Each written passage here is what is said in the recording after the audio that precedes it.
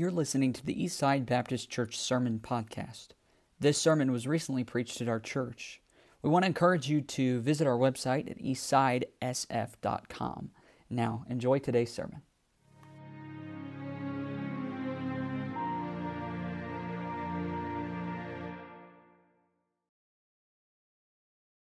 In the book of Joshua, we are back into chapter 10, if you will go there with me, Joshua chapter 10.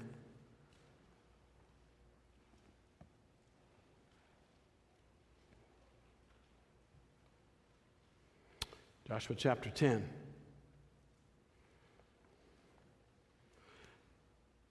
I love listening to praise items. I like hearing people say, I had prayed about some circumstance in our family, or there was a real need that we had, and to hear how God answers that prayer, it's encouraging to hear that. It's encouraging to see the encouragement on their face as they tell you the blessing, and then for me to step back and realize how God continues to answer the prayers for so many of His people. I will tell you tonight, I know without doubt God wants to bless His children. Sometimes I can get the feeling like, and I know that at different times in my life, I have felt like, that I was down here on earth running around trying to get a whole bunch of things done for God, and God's up in heaven kind of busy, and I have to try to convince Him to really feel like what I'm doing is important enough for Him to put His hand into it and to do something. Well, I've come to realize years ago, that's not the case. God is keenly interested in what we are doing for Him. The most important thing, obviously, is to realize I'm serving God, that what I do in life, the way we try to live our lives and raise our families, even coming to church and serve Him, those things are within the will of God that we are doing. If they're in the will of God, they are the will of God. And God wants to empower that. You'll never see a greater example of that than what we're going to read here tonight. Unbelievable, the things that God does for His children so that they can carry out the ministry and the work of God. So let's get into chapter 10, if you will. Those of you that have been with me know and understand that Israel has now crossed the Jordan River. Walls of Jericho have come down. Ai eventually comes down. And the Gibeonites, remember the story from last Sunday night? They tricked Israel, and Joshua, and red-faced, he realizes, I made a horrible mistake, did not consult God, and now we have the Gibeonites. They're part of us. They're not that extended enemy that we're supposed to wipe out any longer. We brought the enemy right into our own, I'll just put it this way, in our own house. And now they're a part of us, and we have to watch over them and protect them just as much as we would anybody else. Now, if you'll bear that in mind, as we get into this chapter here tonight, it'll make a whole lot more sense to you, because the Gibeonites now get into trouble. And guess whose issue it becomes? Israel's. So look, in chapter 10 and verse 1, and you be glad I'm reading the names of these guys. Now it came to pass when Adonizedek, king of Jerusalem, had heard how Joshua had taken Ai and had utterly destroyed it, as he had done to Jericho and her king, so he had done to Ai and her king, and how the inhabitants of Gibeon had made peace with Israel and were among them. So you catching all this? That they feared greatly, because Gibeon was a great city, as one of the royal cities, and because it was even greater than Ai, and all the men thereof were mighty. So all these other kings over here are saying, what in the world? They've wiped out Jericho and Ai, and now the Gibeonites have just surrendered without a fight? Oh my goodness. You know, the Gibeon is a huge city. And oh man, now we're in trouble. If Gibeon is surrendering, what are we going to do? Verse 3, wherefore Adonizedek, king of Jerusalem, sent unto Hoham, king of Hebron, and unto Piram, king of Jarmuth, and unto Japhiah, king of Lachish, and unto Deber, king of Eglon, saying, Come up unto me and help me, that we may smite Gibeon. For it hath made peace with Joshua and the children of Israel. Therefore, now here's the big deal, and here's what's going on. The 5 kings of the Amorites, the king of Jerusalem, the king of Hebron, the king of Jarmuth, the king of Lachish, the king of Eglon, all those guys gathered themselves together and went up, they and all their hosts, and encamped before Gibeon and made war against it. We're going to teach you guys a lesson. What's the big idea of breaking away from us? We were all Confederate. We all used to work together. And now you've just kind of silently broken away and joined forces with the enemy. So they go up against them. They're going to make them pay. Verse 6. And the men of Gibeon sent unto Joshua to the camp of Gilgal, saying, Slack not thy hand from thy servants. Come up to us quickly and save us and help us, for all the kings of the Amorites that dwell in the mountains are gathered together against us. So Joshua ascended from Gilgal, he and all the people of war with him, and all the mighty men of valor. And the Lord said unto Joshua, Fear them not, for I have delivered them into thine hand. Now, that's a great promise to have. Heading into the battle, you've already won the battle before you get there, basically. He says, There shall not a man of them stand before thee. Now, that's a little pause button there. Wouldn't it be nice to read history before you get to it? That's really what God just did there. You're going to win. History written. But that's the way God sees things. God, there's no past, present, and future to God. He sees it all, and He knows what's going to happen, and He makes it known to them, and that ought to be a blessing and a challenge to us. So, into verse 8, not a man of them shall stand before thee. You've already won. Verse 9. Joshua therefore came unto them suddenly and went up from Gilgal all night. And the Lord discomfited them before Israel, and slew them with a great slaughter at Gibeon, and chased them along the way that goeth up to Beth-horon, and smote them to Azekah and to Makkedah. And it came to pass, guys, it gets pretty good down through here. It came to pass as they fled from before Israel and were in the going down to Beth-horon, that the Lord cast down great stones from heaven upon them unto Azekah, and they died. They were more which died with hailstones than they whom the children of Israel slew with the sword. Then spake Joshua to the Lord in the day when the Lord delivered up the Amorites before the children of Israel. Now listen, this is Joshua talking to God. And he said in the sight of Israel, Sun, stand thou still upon Gibeon, and thou moon in the valley of Ajalon. Are you guys reading what I'm reading? And the sun stood still, and the moon stayed, until the people had avenged themselves upon their enemies. Is not this written in the book of Jasher? So the sun stood still in the midst of heaven, and hasted not to go down about a whole day. And there was no day like that before it or after it, that the Lord hearkened unto the voice of a man, for the Lord fought for Israel. And Joshua returned, and all Israel with him unto the camp to Gilgal. Can anybody else say, wow? You'd had to have been there to see that. Where does that happen? And again, I said it this morning, but who does that? There's only one that can do that. But it took a praying man and a compassionate God to have the story that we just read here tonight. Amazing, unbelievable story. But let's have prayer, and then I'll get into these thoughts here tonight. God, thank you for your rich blessings to the children of men. So undeserving we are. But you're such a loving, caring, compassionate God, and I'm so thankful you are a prayer-answering God that meets our needs as we endeavor to serve the Lord and to accomplish your plans in this life. God, I'm asking you to stir us up tonight with what we read, and may our hearts be challenged and truly be a prayer church that lifts up our hearts to the Lord. We pray in Jesus' name. Amen.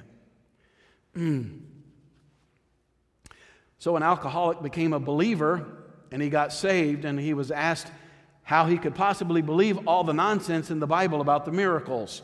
You don't believe that Jesus changed the water into wine, do you?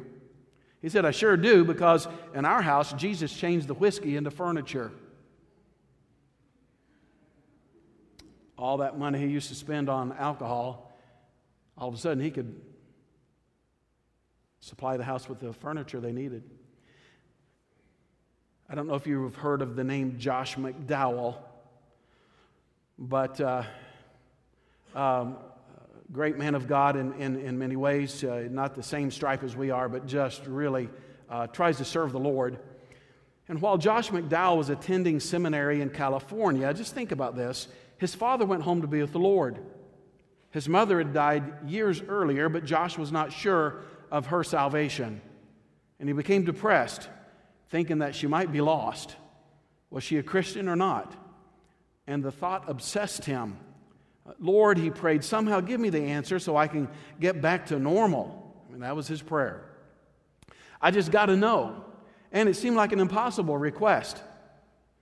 Well, 2 days later, Josh drove out to the ocean.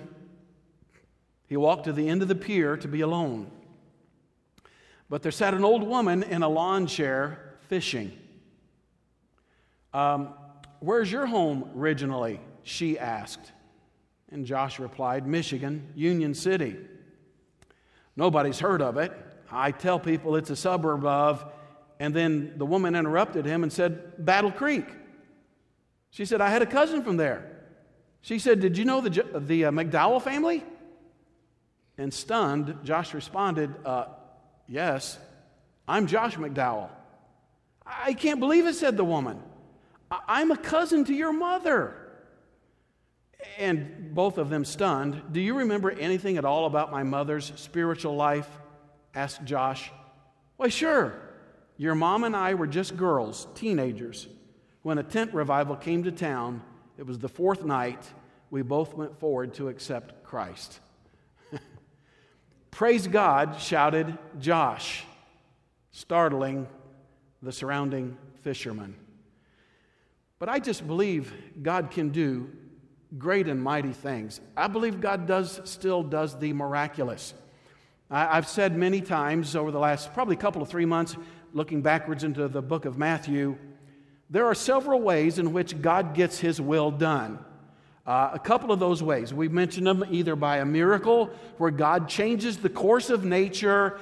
He does something to grip nature to do the abnormal so that the supernatural can take place. Other times, God just uses providence, which means as life unfolds around us and as we go about our life trying to serve the Lord in the best way we can, God takes life as it happens and providentially guides and directs that so that His will is accomplished as well. And what may look like an ugly, dark trial or something in our lives, God takes that, Romans 8:28, and uses that to accomplish His purposes. That's providence. But guys, a miracle is when God takes the natural course of nature and changes that to also accomplish His purposes. You don't see it in any greater fashion than you did right here tonight. And I just sat back, studied and read that, 5 or 6 times over the last couple of days, and it just astounds me what God has done. In our last couple of chapters, I've already kind of headlined my message, but Joshua has had to learn some really heart-wrenching lessons, and you know that right along with me. Without consulting God and praying to Him about Ai, just go ahead, send 3,000 men up there. That should be an easy battle to win. God's on our side. Let's go ahead and do so. And you know as well as I do, had he prayed and asked God, is this okay? Are we still, everything good? God would have shown him and told him, no, the accursed thing is in the tent of Israel. And don't you dare go up. It's going to cost the lives of many men if you do so. But he didn't. And he did not pray. And suffered the very first major defeat and the loss of those 36 men. And then, of course, we came not long right after that. Here come the Gibeonites, traipsing up over the hill on their horses. And the bread was moldy and their clothing was all tattered and torn. Their shoes were worn out, and to convince them that, we're from a far away country and we're from way, way far away, which they're saying we're not part of the group you're supposed to wipe out. That's really what they were trying to get them to believe. And after a while, they looked at the bread and smelled it. We all know what moldy bread looks and smells like, right? And we know what an old set of clothing looks like.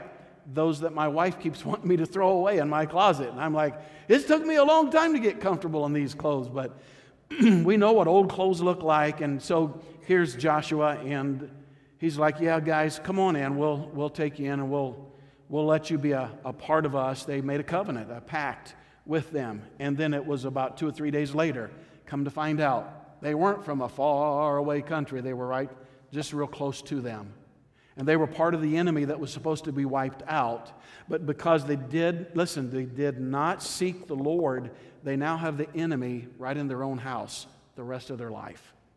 And they have to live with it and do the best they can with that and make a tough circumstance good. And it does. It does get good, and they're servants, and they do a lot of things in Israel.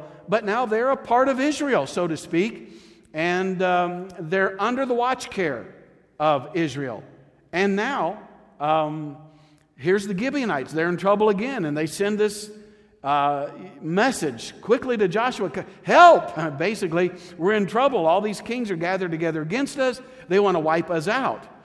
So now listen, Joshua's not about to have another catastrophe. So he cries out to God. And look with me back down there in verse 14 again. Verse 14. Well, verse 12. Then spake Joshua to the Lord, and I'll pause there, all right? Just pause there. Then spake Joshua to the Lord, and then verse 14. And there was no day like that before it or after it, that the Lord hearkened unto the voice of a man.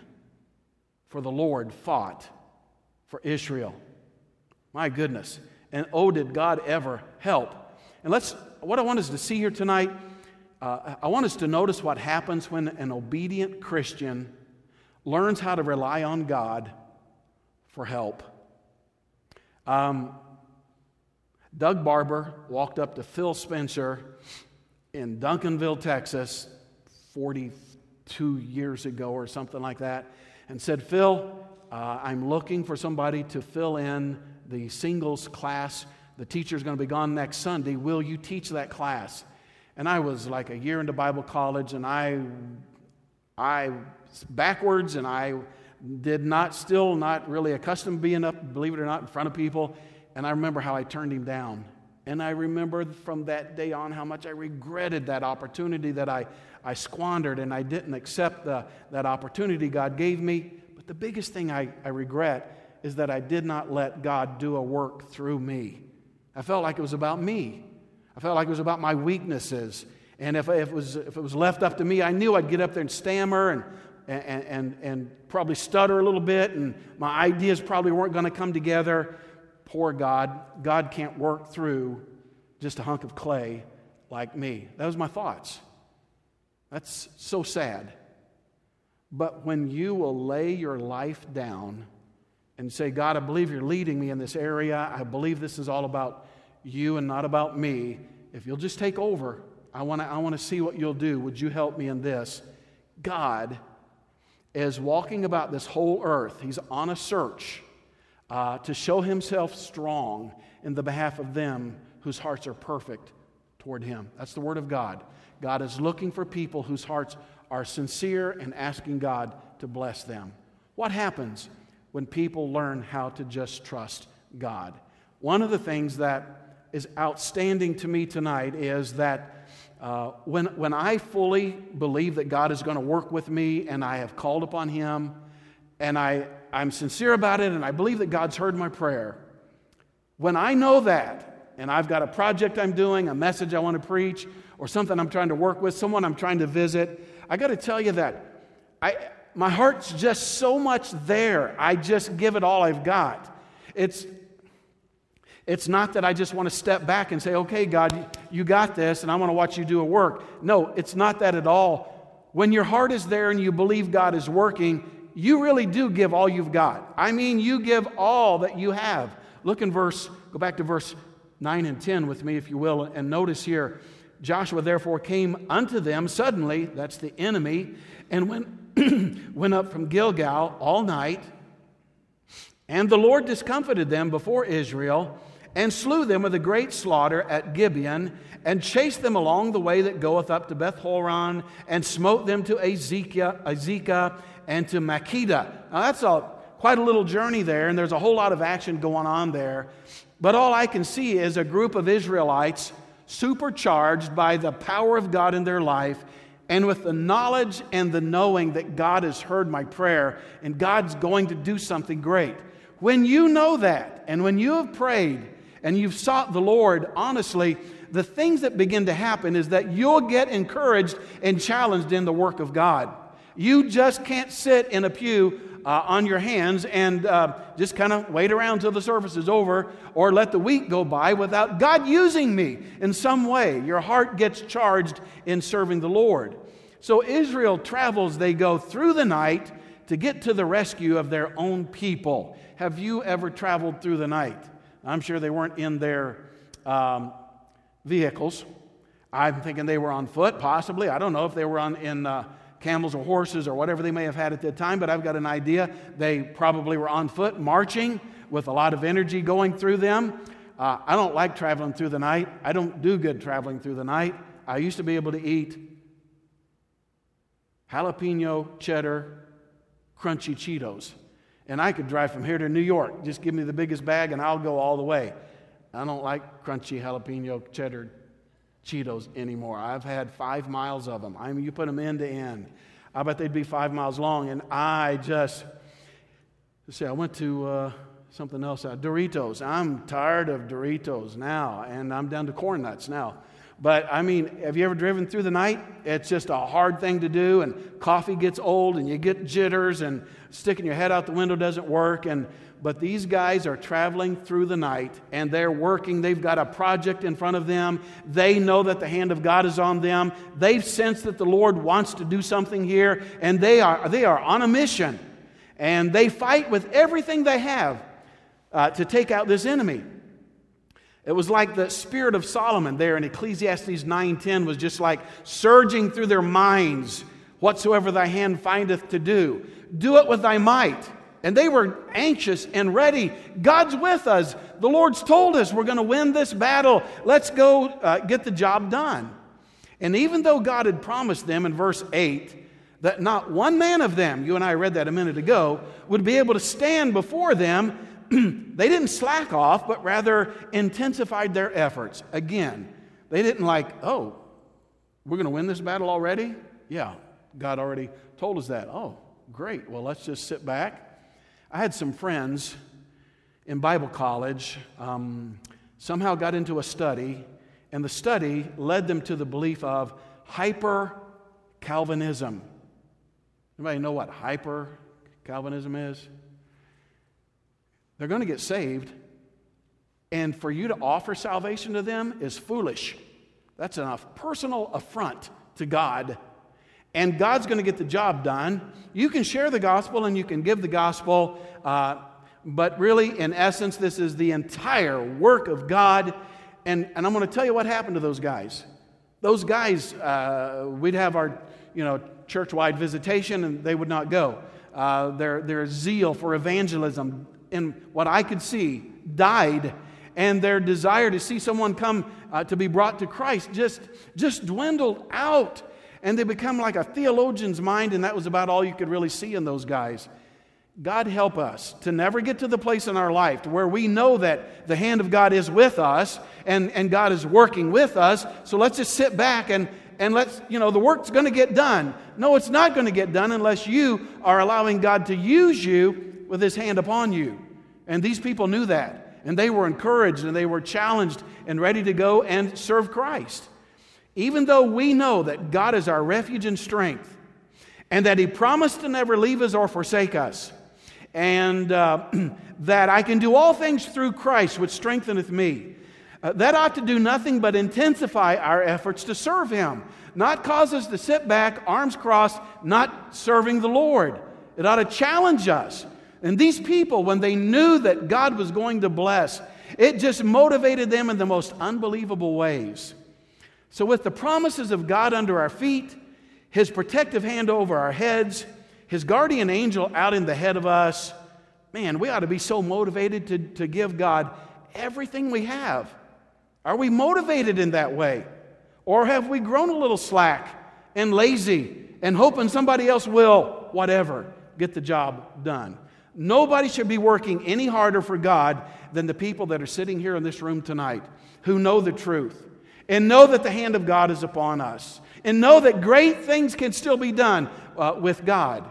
It was comical to me. I was reading some stories about some of these things I'm talking to you about here tonight.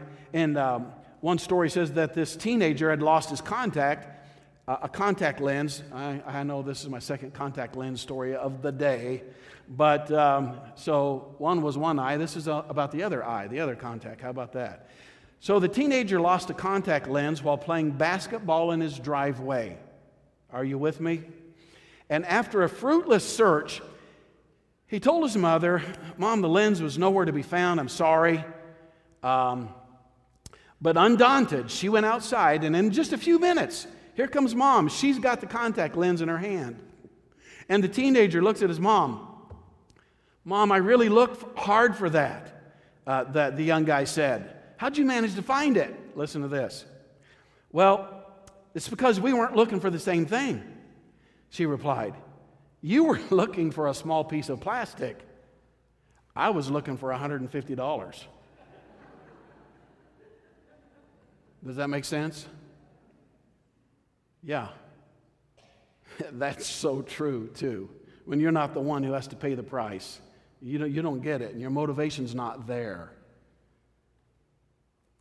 Again, nobody should have any more motivation in your ministry or your service to God than the Christians with all the promises and all the guarantees that are in this book here tonight. Every one of us ought to have that motivation and understand the price that was paid for us to be able to have these promises was a tremendous price. Once you understand the price that was paid for something, it gives you a motivation to go out and do something about it. I want to challenge us here tonight to know there's been a great sacrifice made for us guys to guarantee that we can get out and get the job done. I just want to pause for a minute and challenge us here tonight. Guys, will you work on somebody this week? I'm asking, will you work on somebody this week to try to either begin getting into their heart about the gospel? Do you have a coworker that you could begin talking to, or you already have been, or God's been convicting you about maybe a neighbor or somebody that you really need to be working on and talking to them about the Lord? And I want to challenge you, this week, will you do that? Would you get motivated to let God use you this week and then do everything you can to get somebody to come to the house of God? Nobody ought to be more motivated than those who know the price that's been paid to get us here to where we're at tonight. And with all those promises, like he told them, you guys, you're going to win this battle, just so you know that. That's a great promise. And God's told us all those promises. Can we work this week to get the work of God done and see what the Lord will do? Amen? By next Sunday. What else happens when somebody believes that God can do great things in my life? That I just believe the hand of God's going to work. I really sense that the Lord heard my prayer and God wants to do some things in my life. What else can happen in that person's life? Number 2 tonight, God initiates the heavens to become our ally. Now, the heavens have been at times not my ally. I've been out on my prayer time walking, and the dark clouds began to roll in. The lightning started flashing. And boy, oh boy, did my walk turn into a run. I'm telling you what, there's times the heavens, we went, first year I came to Eastside Baptist Church, a bunch of people like on a weekend like this, on a Friday and Saturday wanted to go to, I think we went out to Lake Vermilion, and tornadoes everywhere that night. And the last thing I remember is our tent laying flat on our face. Winds had knocked it down, water, everything, and us running and sleeping inside the car that night. There have been times that the heavens were not, I didn't feel like they were my friend. But I'm going to tell you what, this time God initiated the heavens to become their ally. It's when God said, yep, I'll answer your prayer. I'm going to be a help to you. I understand you are serving me. You're trying to accomplish the purposes that I sent you out for, and you're short-handed in some ways. Yes, I will help you and I will answer your prayer. I'll turn the heavens to become your ally. So here's what we need to know about these Canaanites. Listen to this, guys. These are the people that Israel's trying to wipe out. These are the ones that came up against Gibeon and were going to attack the Gibeonites because you traitors turned on us. These Canaanites, here's what you need to know about these Canaanites. The three principal deities or gods whom the inhabitants of Canaan, they just adored and they idolized. Listen to these. Here's their idols, the main ones that were just so special to them. The sun, listen, the sun, the moon, and the heavens. So to convince them, therefore, that the small g gods on whom they trusted were subject to the God of Israel, and to punish them at the same time for the false worship that they were giving to the sun, the moon, and the heavens, the Lord showered down those hailstones, and you saw what happened there. I mean, I have the best imagination, man. I love to just sit back. I'll read a verse and just sit back and think about it and watch those huge hailstones. Was it about a week ago we had some pretty good hail in Sioux Falls, and I was glad my car was in the garage, and I had a garage to put my car in, and it was just pounding. And I could just imagine the size of hailstones it had to be that were pounding on those Canaanites. Guess where those hailstones were coming from? As far as they were concerned, they were coming from the heavens. Aren't you our God up there? And here God is using the hailstones to teach them that lesson. It slew huge numbers of their great big army. And then God stopped those two huge light sources in the sky, the sun and the moon. Oh, wait a minute. The sun and the moon. You mean those two big lights that the Canaanites actually bowed down to and worshiped? And God stopped them and used them to allow the Israelites to wipe them out? Yes. That's exactly what God did. God turned the heavens to be an ally for the Israelites. Gave the Israelites the time, gave them the opportunity to be able to complete their victory over the remainder of the enemy. Wow. That's just such a huge blessing to my heart.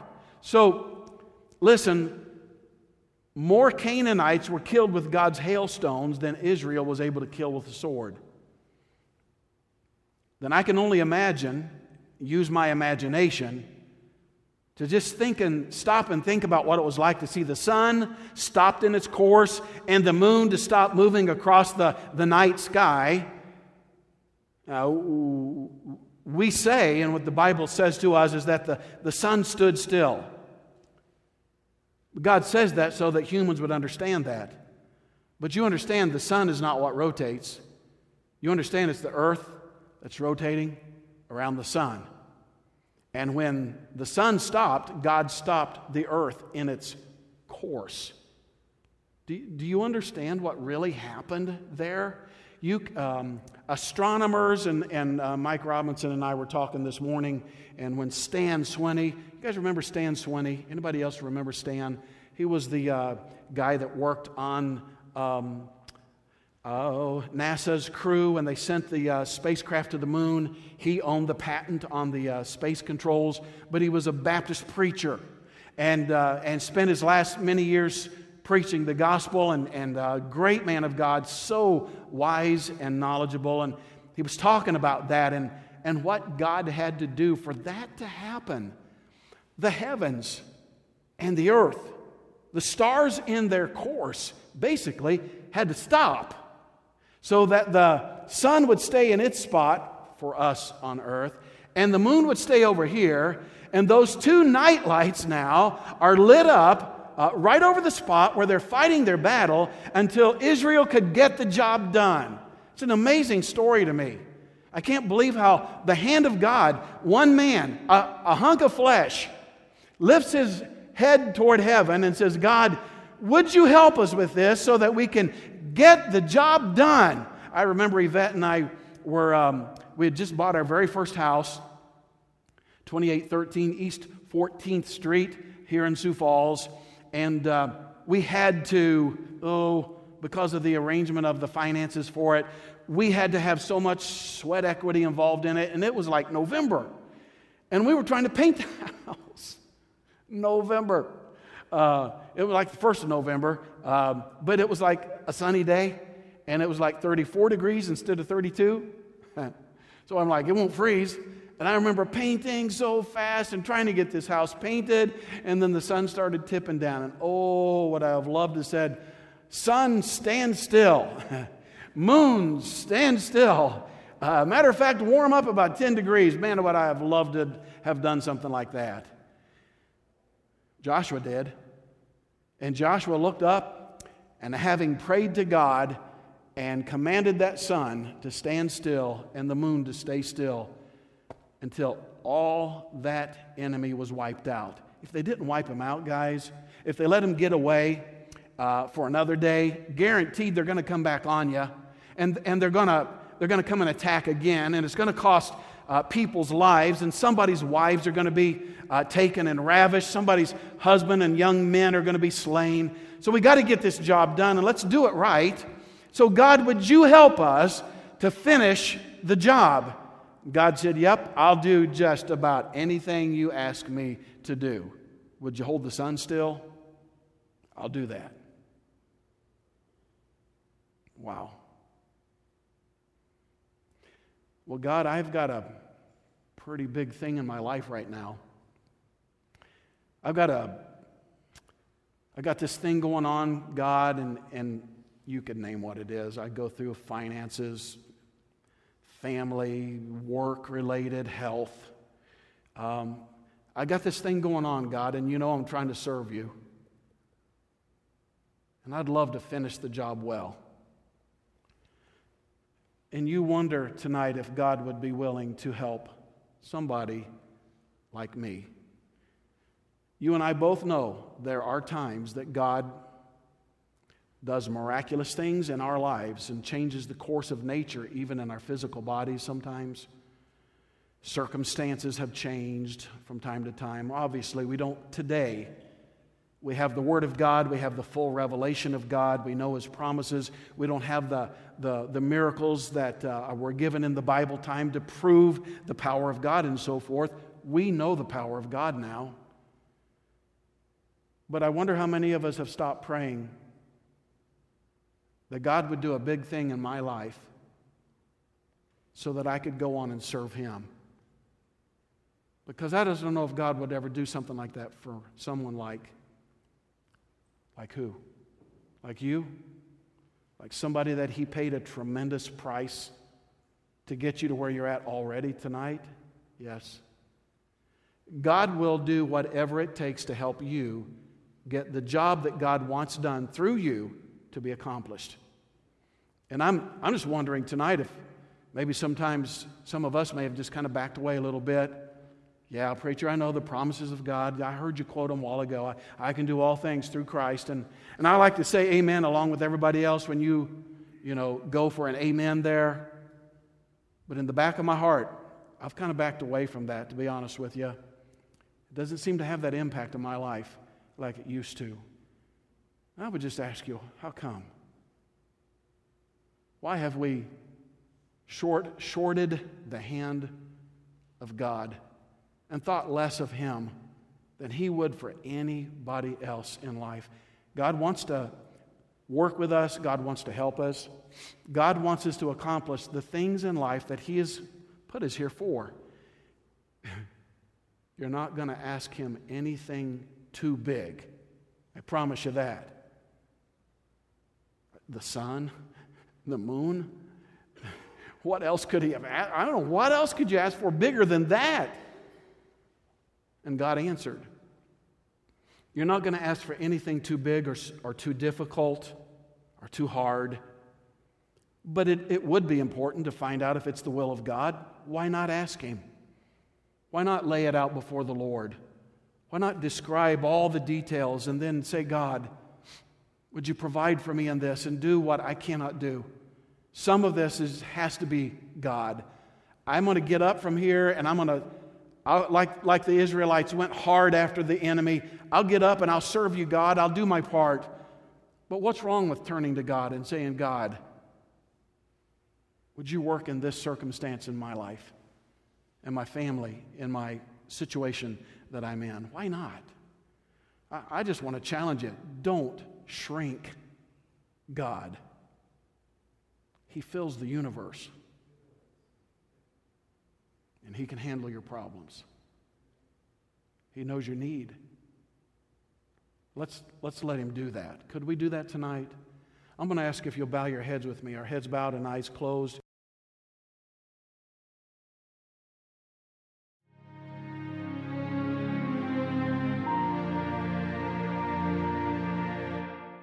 We want to encourage you to visit our website at eastsidesf.com.